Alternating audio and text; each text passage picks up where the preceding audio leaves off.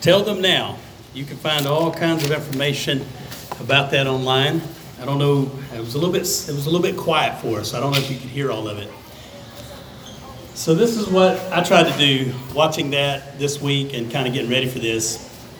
I tried to think, number one, when was the last time I stood that close to my dad? Because my dad passed away a number of years ago. So when was the last time I stood that close to him? It's a story. I don't think I can tell it today. We had to get real close, and I just had to talk to him a little bit. But this is what I'm thinking. With all the things my dad did that were bad, or all the things he did that were pitiful, all the things that he didn't do that I think he should have done as a dad, all that he missed out on, I'm going to tell you one thing that he really did right.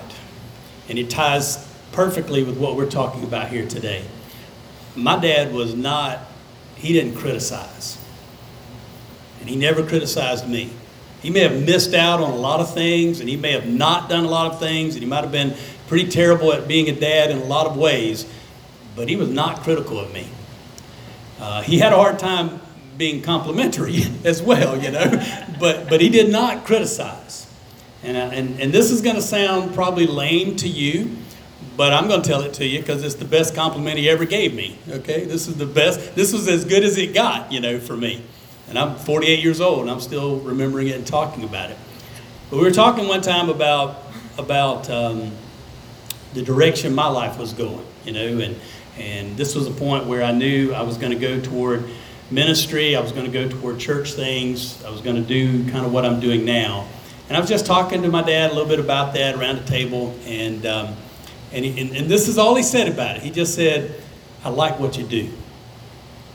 That was it.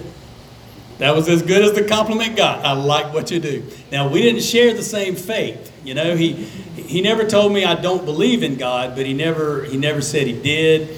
He never did anything or said anything to make me believe that he believed in God or that he knew Jesus Christ. He never had that. He and I we were not the same in that way. I'm a person of faith, and as far as I know, he never was. But just as his role as a dad in my life, what he did that was really good that I can say is that he never was critical. He never was belittling. He never condemned me. He never picked out the things that he could have picked out and said, "You should do this different," or "You're doing this wrong," or any of those things. He just didn't do that. He just stayed out of it. And sometimes not doing something is way better. And that's what he did. And we're going to talk today about criticism and how powerful our words are, because this is week 2 of my big fat mouth, and your mouth can get you in trouble. So I think we've got the series here. Last week we did complaining, so if you weren't here, look online and you can check that one out. We just talked about complaining and kind of what that does and how we can do that differently. But today we're going to talk about criticism and how powerful it is and what the scripture says about criticism. Because our words make a difference for people. They hit people. They can help people and they can hurt people. And so criticism is something we need to think about. Next week, when we come back, we'll talk about gossip. Now, I can already tell you, I'm going to talk a lot about camp. I just know that'll happen. But gossip will be in there. That'll be one of our topics. That'll be the third part of this series. And the fourth week, when you come back at the end, is about lying. And again, lying and gossip are not the same things. A lot of times people think that they are. If you tell a lie, they call it gossip. No. A lie is a lie. Gossip is gossip. Gossip has to be true. Otherwise, it's a lie. That's how that works. So if you tell something that's true, but you didn't need to say it, and they didn't need to know it, or it's really hurtful to people, that's gossip. But if you tell something untrue, that's not gossip. That's just a lie. So we're going to talk about both those things as we kind of move our way through this. Now, church stuff. Some of you have been in church for a long time, and I realize some of you, it's kind of new. You haven't really been in church that much, so maybe you've heard these stories before, or you might just assume we do this sometimes. But those of you who've been in church a long time, you know how this is. There are some people that believe they have the spiritual gift of criticism, right? They believe it's God put them on this earth to pick out what's wrong with you and tell you. That's what they'll do. And this has been my thing as a pastor. I'm like, Lord, can you just take that one and move it out of the way? But it's like when one of them leaves, the devil raises up 2 more. That's what it feels like with criticism. And have y'all ever had pickers? I don't know if y'all know what this means, what I mean by it, but you know, I used to wear blazers or jackets a lot, or a suit or a blazer, something like that. And these ladies would come up to me and they're talking to me and they look at my jacket and they pick. You know what I'm talking about? There's a fuzz or a little piece of lint or something, and they just feel the need to reach over and just pick these things off of me. Well, that wasn't you, was it, Shirley? You weren't? Okay. Some people are that way, and they just do that, and it's just so aggravating to have people do that kind of thing. And people do the same thing with their words. They're just pickers, you know? They look at you, they know something, they see something, they heard something, and they just feel the need to inform you about it. That's what they do. And it's criticism. And it's not the good kind of criticism. Michelle ready to leave? Okay, I'm going to tell this. No, it's fine. I would tell it if she was here. And Abby is here, and Abby would tell her. So Michelle told me that the term constructive criticism is not good, that I shouldn't use it, constructive criticism. And I just said, well, yeah, you're probably right about that. Constructive criticism, maybe there's a better way to say that. I just remember that when I was in college and seminary, they used that on me a lot. Like you turn in a paper and they'd say, we're going to give you a little constructive criticism. You know, and they would tell me what was wrong with what I wrote or what I did or any of those kinds of things. So I thought it was a thing, right? Constructive criticism. Like there's a way to be critical, to critique something, and maybe that's the better word, to critique something and do it in a way that's going to be helpful. Okay, that is not what I'm talking about today. That is not what the scriptures that we're going to read deal with today. Not a constructive kind of critique where you're looking at some, because by the way, if it's going to be constructive criticism, the person you're aiming that at, they need to be in on it. Like they need to give you permission. You need to say to them, hey, can I tell you something about this? And they might tell you, no, it's none of your business, right? And that way you stay out. But if you say, can I talk to you about this? And they, yeah, I want to hear your view. I want to hear your opinion on it. At that point, it might be constructive criticism, okay? And that's a good thing. Those are good things. I'm for that, okay? But that is not what we're talking about today. What we're talking about is something very, very different. When people, cut others down, it's destructive, it's belittling, it's nagging, it's some of those things. Now, if you're here today and you're thinking, I am so glad the person sitting next to me is here today. Okay, if that's you, all right, I'm fine with that. You may believe that the person sitting next to you or behind you or a couple rows up, that person needs to be here and hear this criticism, kind of message. But I really want you to turn the focus back to you, okay? I don't want this to be about other people that need to hear it. I don't want you thinking all day like, I hope this post, because I'm going to send a link to them because they need to hear it. I don't want you to think that way. I want you to think about you. Think about yourself. Where you fit in this and how you use your words, and if you are critical toward others and what that does to people, and how you really have the choice to do something very, very different. That's what I want you to think about. So how people dress, things they post online, how they drive, my goodness, how they spend their money, how they raise their kids, the choices they make. Is it okay for you to decide for yourself whether you like that or not? Sure. Is it okay for you to keep that to yourself? Yes. Is it okay for you to share it with others? Maybe sometimes. That's what we're saying, right? I got a good nod out of Justin on that. Maybe sometimes we can share that with someone.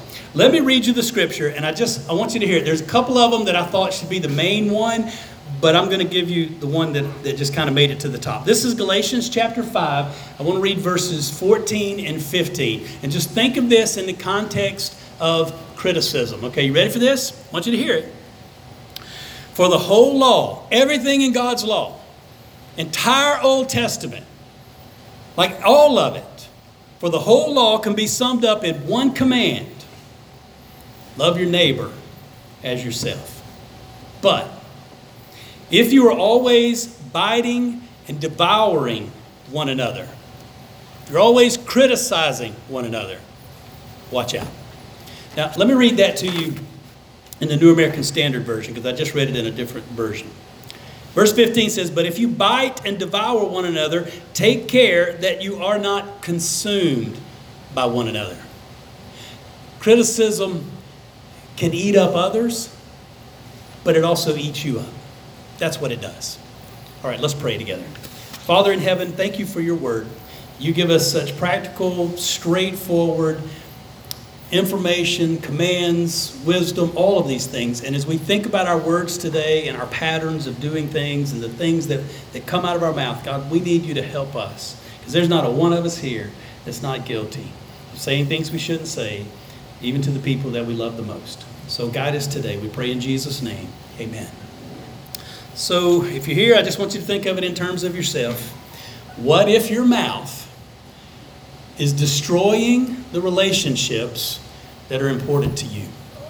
You know, what if the words that come out of your mouth are destroying the intimacy, the relationship you have with your spouse, or you have with your kids, or you have with the people that are closest to you in this world? What if your words, that's what you're doing? What if you're building up walls? What if you're putting distance between them with your words? What if you are damaging your own testimony as a Christian through your words? What if you're doing those things?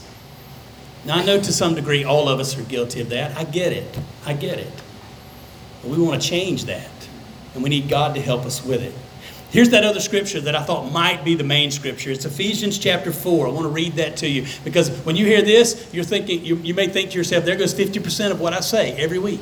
But here it is. Do not let any unwholesome talk come out of your mouth, but only what is helpful to building others up according to their needs. Not you want to say it, but according to their needs. Now all of a sudden what someone else needs helps determine what I actually say. Not what I think, not what I feel, not what I want to tell them, but instead what they actually need from me. That changes what words that I use. And he goes on to say that it may benefit those who listen. Look, if you've been on the receiving end of this, you already know. But criticism can go straight through the ears, straight through the mind, and all the way to that place we call the heart, right? And it lodges there. And it's not like sometimes a person can tell you 100 things good about you, 100 compliments. They can give you just dozens of things that are positive, positive, positive. You let them say one critical, one harmful, one belittling thing, and that's what they remember forever. That's what they remember. Now, the opposite can be true. It can be the same way with encouragement. And by the way, there's not a spiritual gift of criticism. There is a spiritual gift of encouragement. That's in the Bible. I mean, some people have that. They have a spiritual gift of encouragement. You will know these people because they just keep pouring that out on you. That's what they do. It's their gift. And they have a way of saying the right thing at the right time because God blesses them in that way. And the church, we need it. The body of Christ, we need it. They build us up. Every congregation needs a few of them. And I always pray for a bunch. I want people with the gift of encouragement because they will lift us all up. They will help all of us. Here's what I tried to do. I tried to think this week, what are some of the worst critiques I ever received as a pastor, as a preacher? Justin, you ready for this? All right, here it is. Someone looked at me, actually said, keep your day job. I know. Can you believe that? I'm preaching in a church. I work a job. I'm preaching in a church, and it's very early. And this lady comes up to me, and she just literally said, keep your day job. Yeah, I don't like her. Keep your day job. Another one that I remember. Again, you remember the critiques, right? Another one that I remember. You are going to school for this, right? That was a criticism I actually received. You are going to school. Like they expected me to learn some things and get better. Which, that's not all bad. I'm for that. But on that day, at that time, she didn't mean it in the nicest possible way. Right. All right, so keep your day job. You are going to school for this. First time I ever spoke in front of a church like this. I'd spoken to people my own age. I'd spoken to students, what we called youth group back then. I'd done that, but I'd never spoken to our church. And I was asked to do that. I wanted to do that. I thought I wanted to do that. I was 15 years old. And it was a Sunday morning, 11 o'clock. There was about 400 people there. The place was packed. And I got up to preach. And I looked out at these people, and I'm like, oh, my goodness. What's about to happen? So I'll just tell you what I do. Sometimes I don't so much focus on the people as I just know Jesus is right there. He's standing right there. He gave me something to say. He expects me to say it. He's listening to me. So I just talk to him. That's kind of how I've always done it. Doesn't mean you're not important. You are. But this is about Jesus, and it always has been about Jesus. So we talk about him. But I got up and I said what I said, and they recorded it on something called a cassette tape. Y'all remember those? They recorded it. I still have it. Okay, no one has a cassette tape player and I probably wouldn't let you hear it anyway. But I still have that actual cassette tape of the first time I ever spoke to a church. Now, no one really criticized me. They probably could have, should have, wanted to, who knows, but they didn't. But two things did happen that day that were very encouraging to me and kind of set me in a good path. One was my grandmother. My mother's mother was there. And she just walked out and she hugged me. And I was standing in the back kind of as people were leaving the foyer of the church there. And she walked out and she hugged me. And she just looked at me and she said, "I love you, son. I'm so proud of you." Didn't matter if what I said was good, bad, or indifferent. Didn't matter if I did a good job or I didn't. My grandmother loved me and she was proud of me. And that meant a lot to me. And then my pastor, after it was all over and everyone was about gone, my pastor came to me and he just said, "That was a great insight into that scripture." That's all he said. All he said. And that just did a world of good to me. Because it meant something. It meant my pastor saw something that I did with the Bible that he thought was good. And I needed to hear that. Okay? So we talk about criticism, we talk about the power of it and how bad and destructive it can be. But understand, when you flip that thing over, there's all the positive, there's all the encouragement. And what we're talking about here today is how every one of us, we all have a choice to do this one way or the other. Now, if you automatically lean one way or the other, if you lean toward the positive side, great. Okay, this is not going to be hard for you. But if you lean toward the negative side, it's going to take some work. It might take an act of God to kind of move you over to the other side so you're not so critical and you become far more encouraging. But I think I got a slide on this. Which do you want to be? Oh, we got Calvin and Hobbes today. Don't let me go past the cartoons. Like if there's a cartoon and I hadn't mentioned it, somebody point, okay? Because these cartoons were good. Michelle found all of them. Do you like that one? There is no reward for finding fault in others. And by the way, any Calvin and Hobbes fans? Got a few? Okay. Calvin and Hobbes. If you don't know this about Calvin and Hobbes, the cartoon is based off of John Calvin and Thomas Hobbes. John Calvin's a theologian. Thomas Hobbes is a philosopher. And the creator of this cartoon put those two characters together like this. Calvin and Hobbes, and it's genius, and it's got all kinds of good in it, and it's got a lot of theology, and it's got a lot of doctrine in it. It's so important that when my children were little, I used to read it to them all the time. It was my way of just having fun with my children and getting some theology and doctrine into their minds when they were little in the form of a cartoon. So Calvin and Hobbes, great stuff. My kids know I love it so much, and they liked it so much. When he stopped making those, they bought me the entire set. Like I have every Calvin and Hobbes cartoon ever made. So if you need to borrow it, I have like a 4-volume set.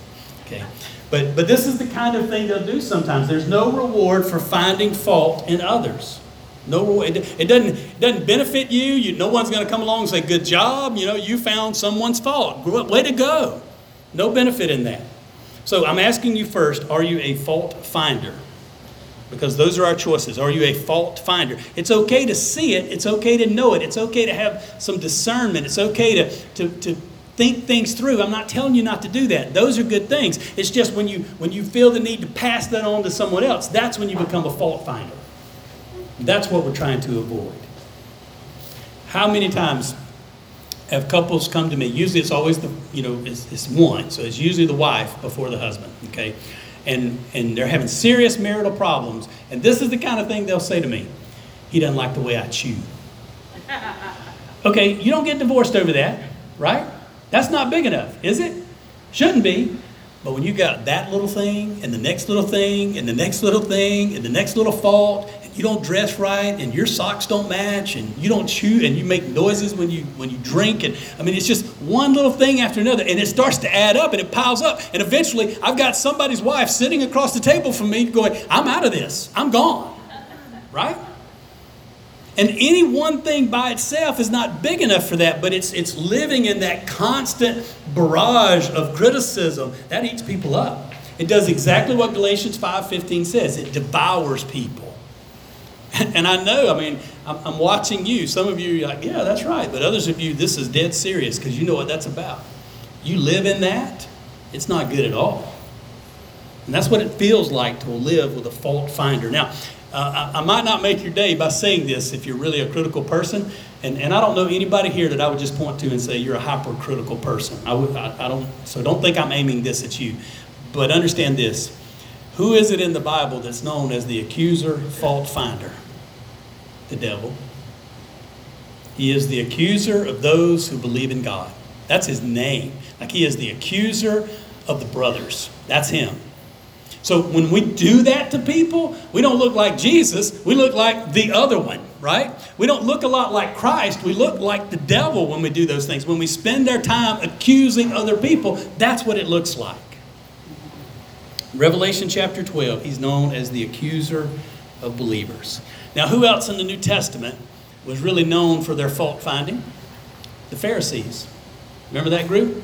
The religious people.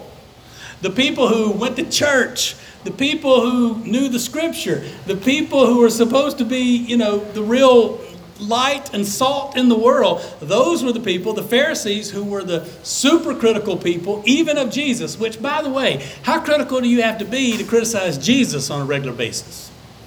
Right? And that's what they did. They criticized. It's like, I don't have a cartoon for this. But it's like there's a Calvin and Hobbes where Calvin says you spell a word this way and Hobbes says you spell it that way, and they bring out a dictionary and he looks at the Webster's dictionary and he goes, they got to Webster. Right? Like, I can't be wrong. Even the dictionary misspelled this word. Right?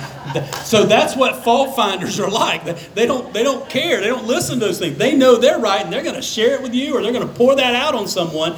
They are the fault finders. That's what the Pharisees were like. And frankly, we just don't want that in the church, do we?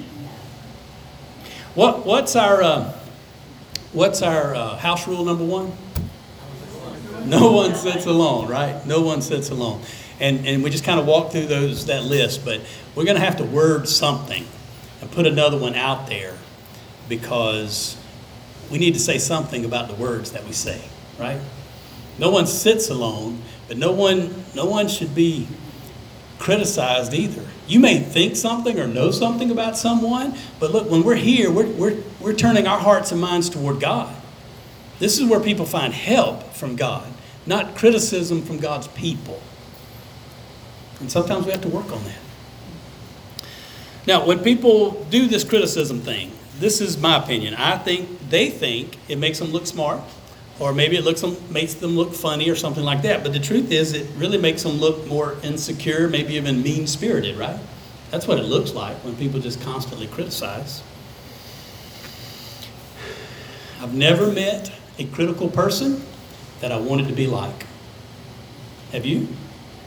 You ever met one of these really critical people and you thought, oh yeah, I hope I can reach that level one day? No.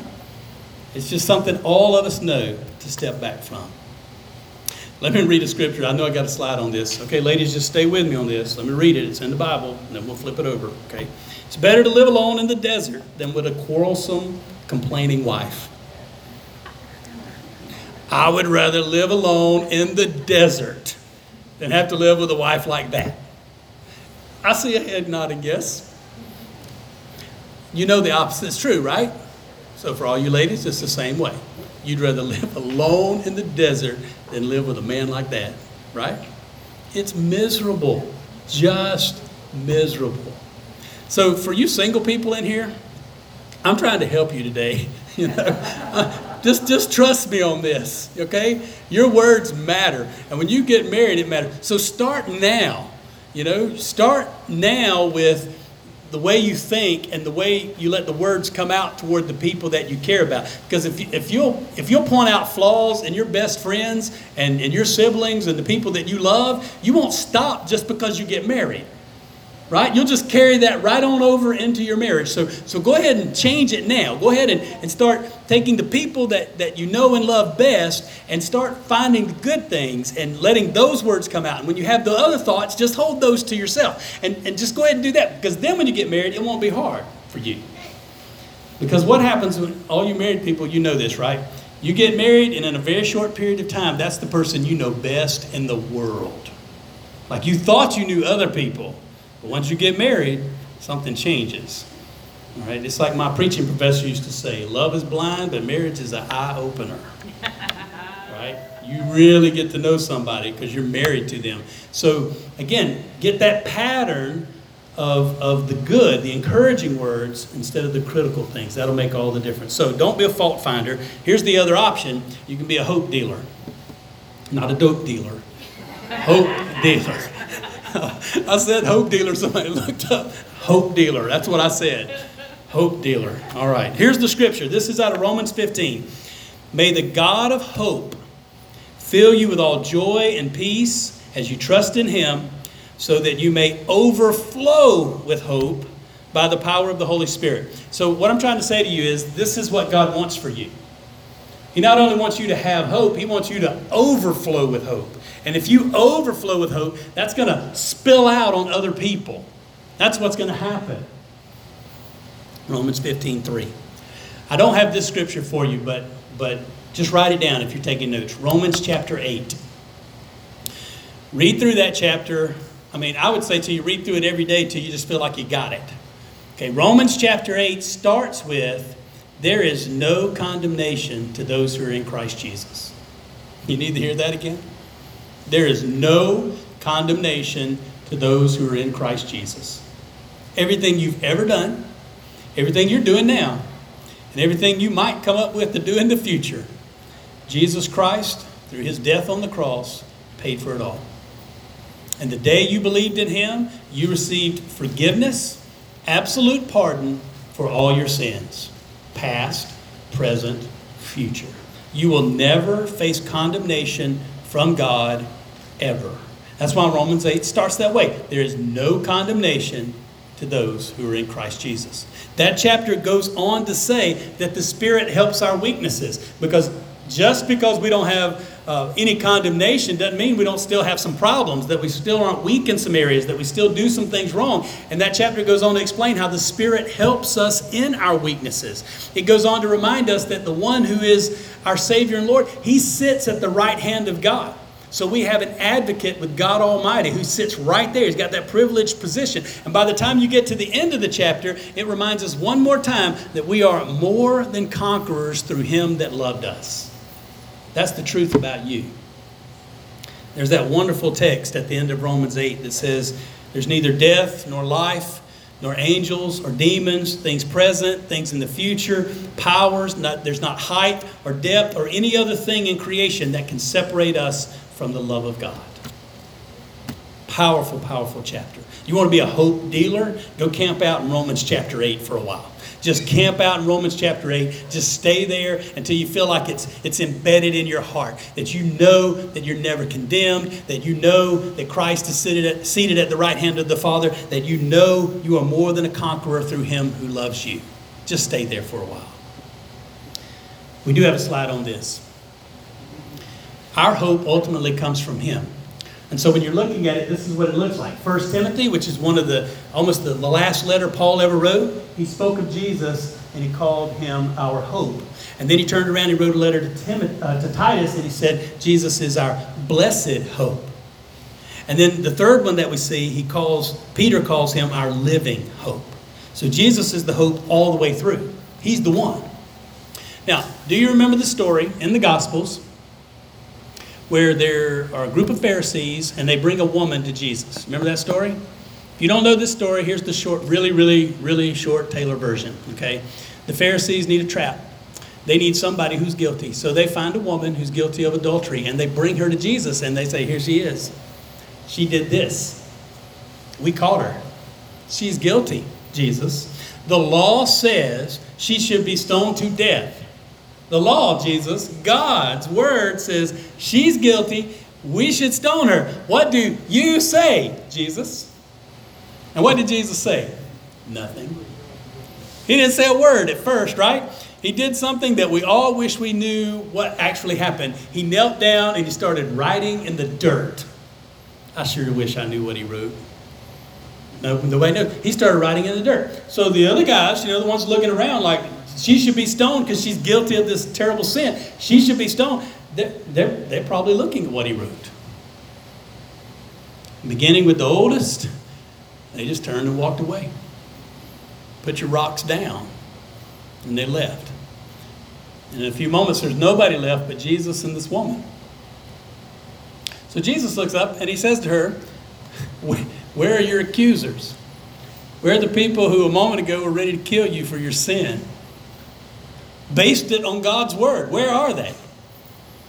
Nobody here, Lord. Nobody here. And then this is what Jesus actually said. I don't condemn you either. Go and sin no more. You want to know the heart of God? You want to know what Jesus thinks about your sin? That's it. He says, I'm not going to condemn you. He didn't elaborate on it with that woman on that day, but you had to know this is what Jesus was thinking. I don't condemn you. And in his mind, he had to be thinking, but I'll take the condemnation for you. I'm not going to condemn you, but I'll be condemned for you. But he didn't say that to her. He just says, I don't condemn you. Don't do this anymore. I guess sometimes it's a little different for us because we're in our sin. You know, we're right in it. We see it. We start to feel the weight of our sin, and that's how we experience that.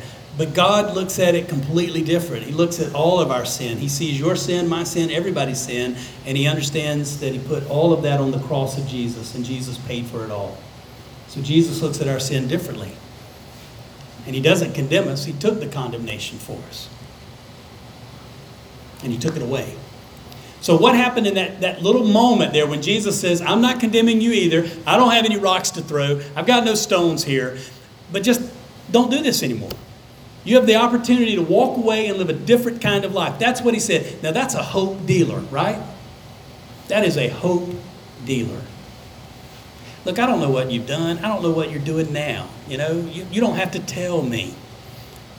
But if you were talking to Jesus about it, if anybody was accusing you to Jesus about that, I think he'd tell you the exact same thing. He'd say, I'm not here to condemn you.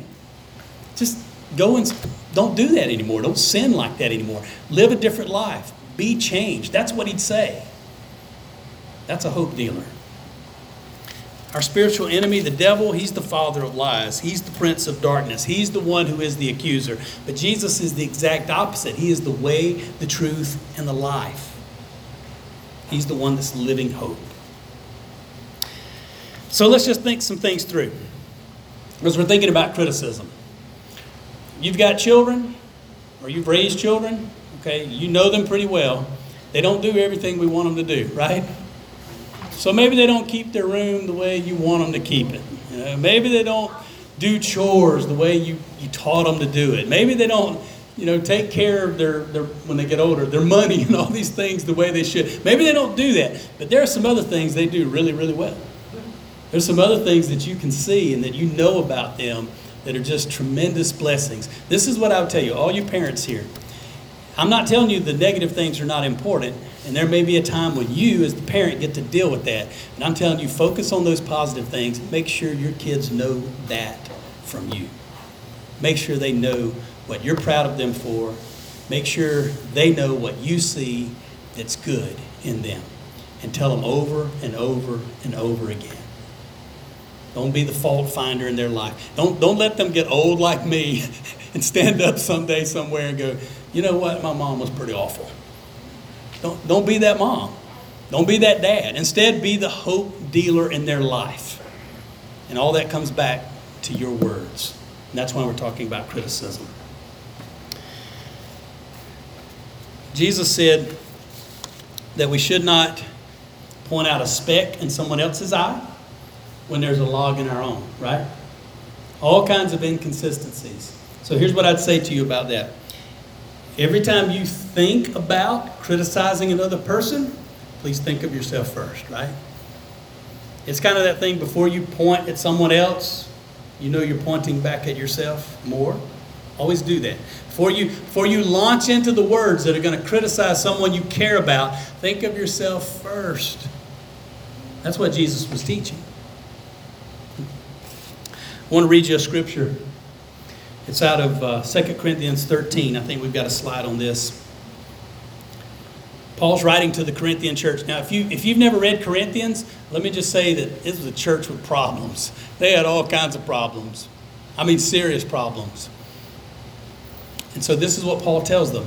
He says, I'm closing my letter with these words. Be joyful. Grow in maturity. Encourage one another. Live in harmony and peace. And then the God of love and peace will be with you. So some of these things are gifts from God, and most of them are choices we get to make. So let me say that again. Some of these things are gifts from God, but most of them are choices we get to make. Like God can give you peace, but you get to make a choice about living in peace. God can give you joy that's totally separate from your circumstances. God can just give you that, but you get to choose if you want to kind of stay there and keep that going in your life. You get to choose. God may have gifted you with a great mind, and you may be able to see and pick out the right, the wrong, the flaws. You may be able to see that better than anybody else you know. Be grateful for that, but let your words be careful. Because what you see, what you say, that's the difference. Whether you will be known as a fault finder or a hope dealer. Now, when you see the fault, isn't there a way to address it in a hopeful way? Just because you see something that's wrong, you don't have to talk about specifically what's wrong. You can talk about the hope, the good, the change. That's the difference. You don't have to back up to someone's past and say, look at all this bad stuff you've done. Instead, you can look toward their future and say, here's where you're going, or here's where you can go. That's what you can do. All right, so here's my challenge. Thinking these things through, this is what it looks like right here. God, let my every word build others up and not tear them down. If I could put everything that I'm thinking today into just a sentence or a prayer, that's it, right there. God, let my every word build others up and not tear them down. If you're here today and you do a lot of tearing down, will you take that to God? I mean, would you just open yourself up to God about that? Would you say, God, I know I do this, and it's got to be causing damage. It's got to be hurting people I care about. Would you just say to God, I don't want to do that anymore. Will you help me change? I won't promise you that you'll be a different person when you walk out the door, but you can start that process. You can change. You can become a person of hope. In just a few moments, what we're going to do, we're going to stand. I'm going to lead in a prayer, and I want you to have time to respond. Okay, you can pray right where you're standing. You can come forward. I'll pray with you. I'll be standing right there. We've got other people here that'll pray with you. But it's your moment. Take this idea of criticism and hope and just take it before God. If you need to change something today, let that start now. All right, let's stand together.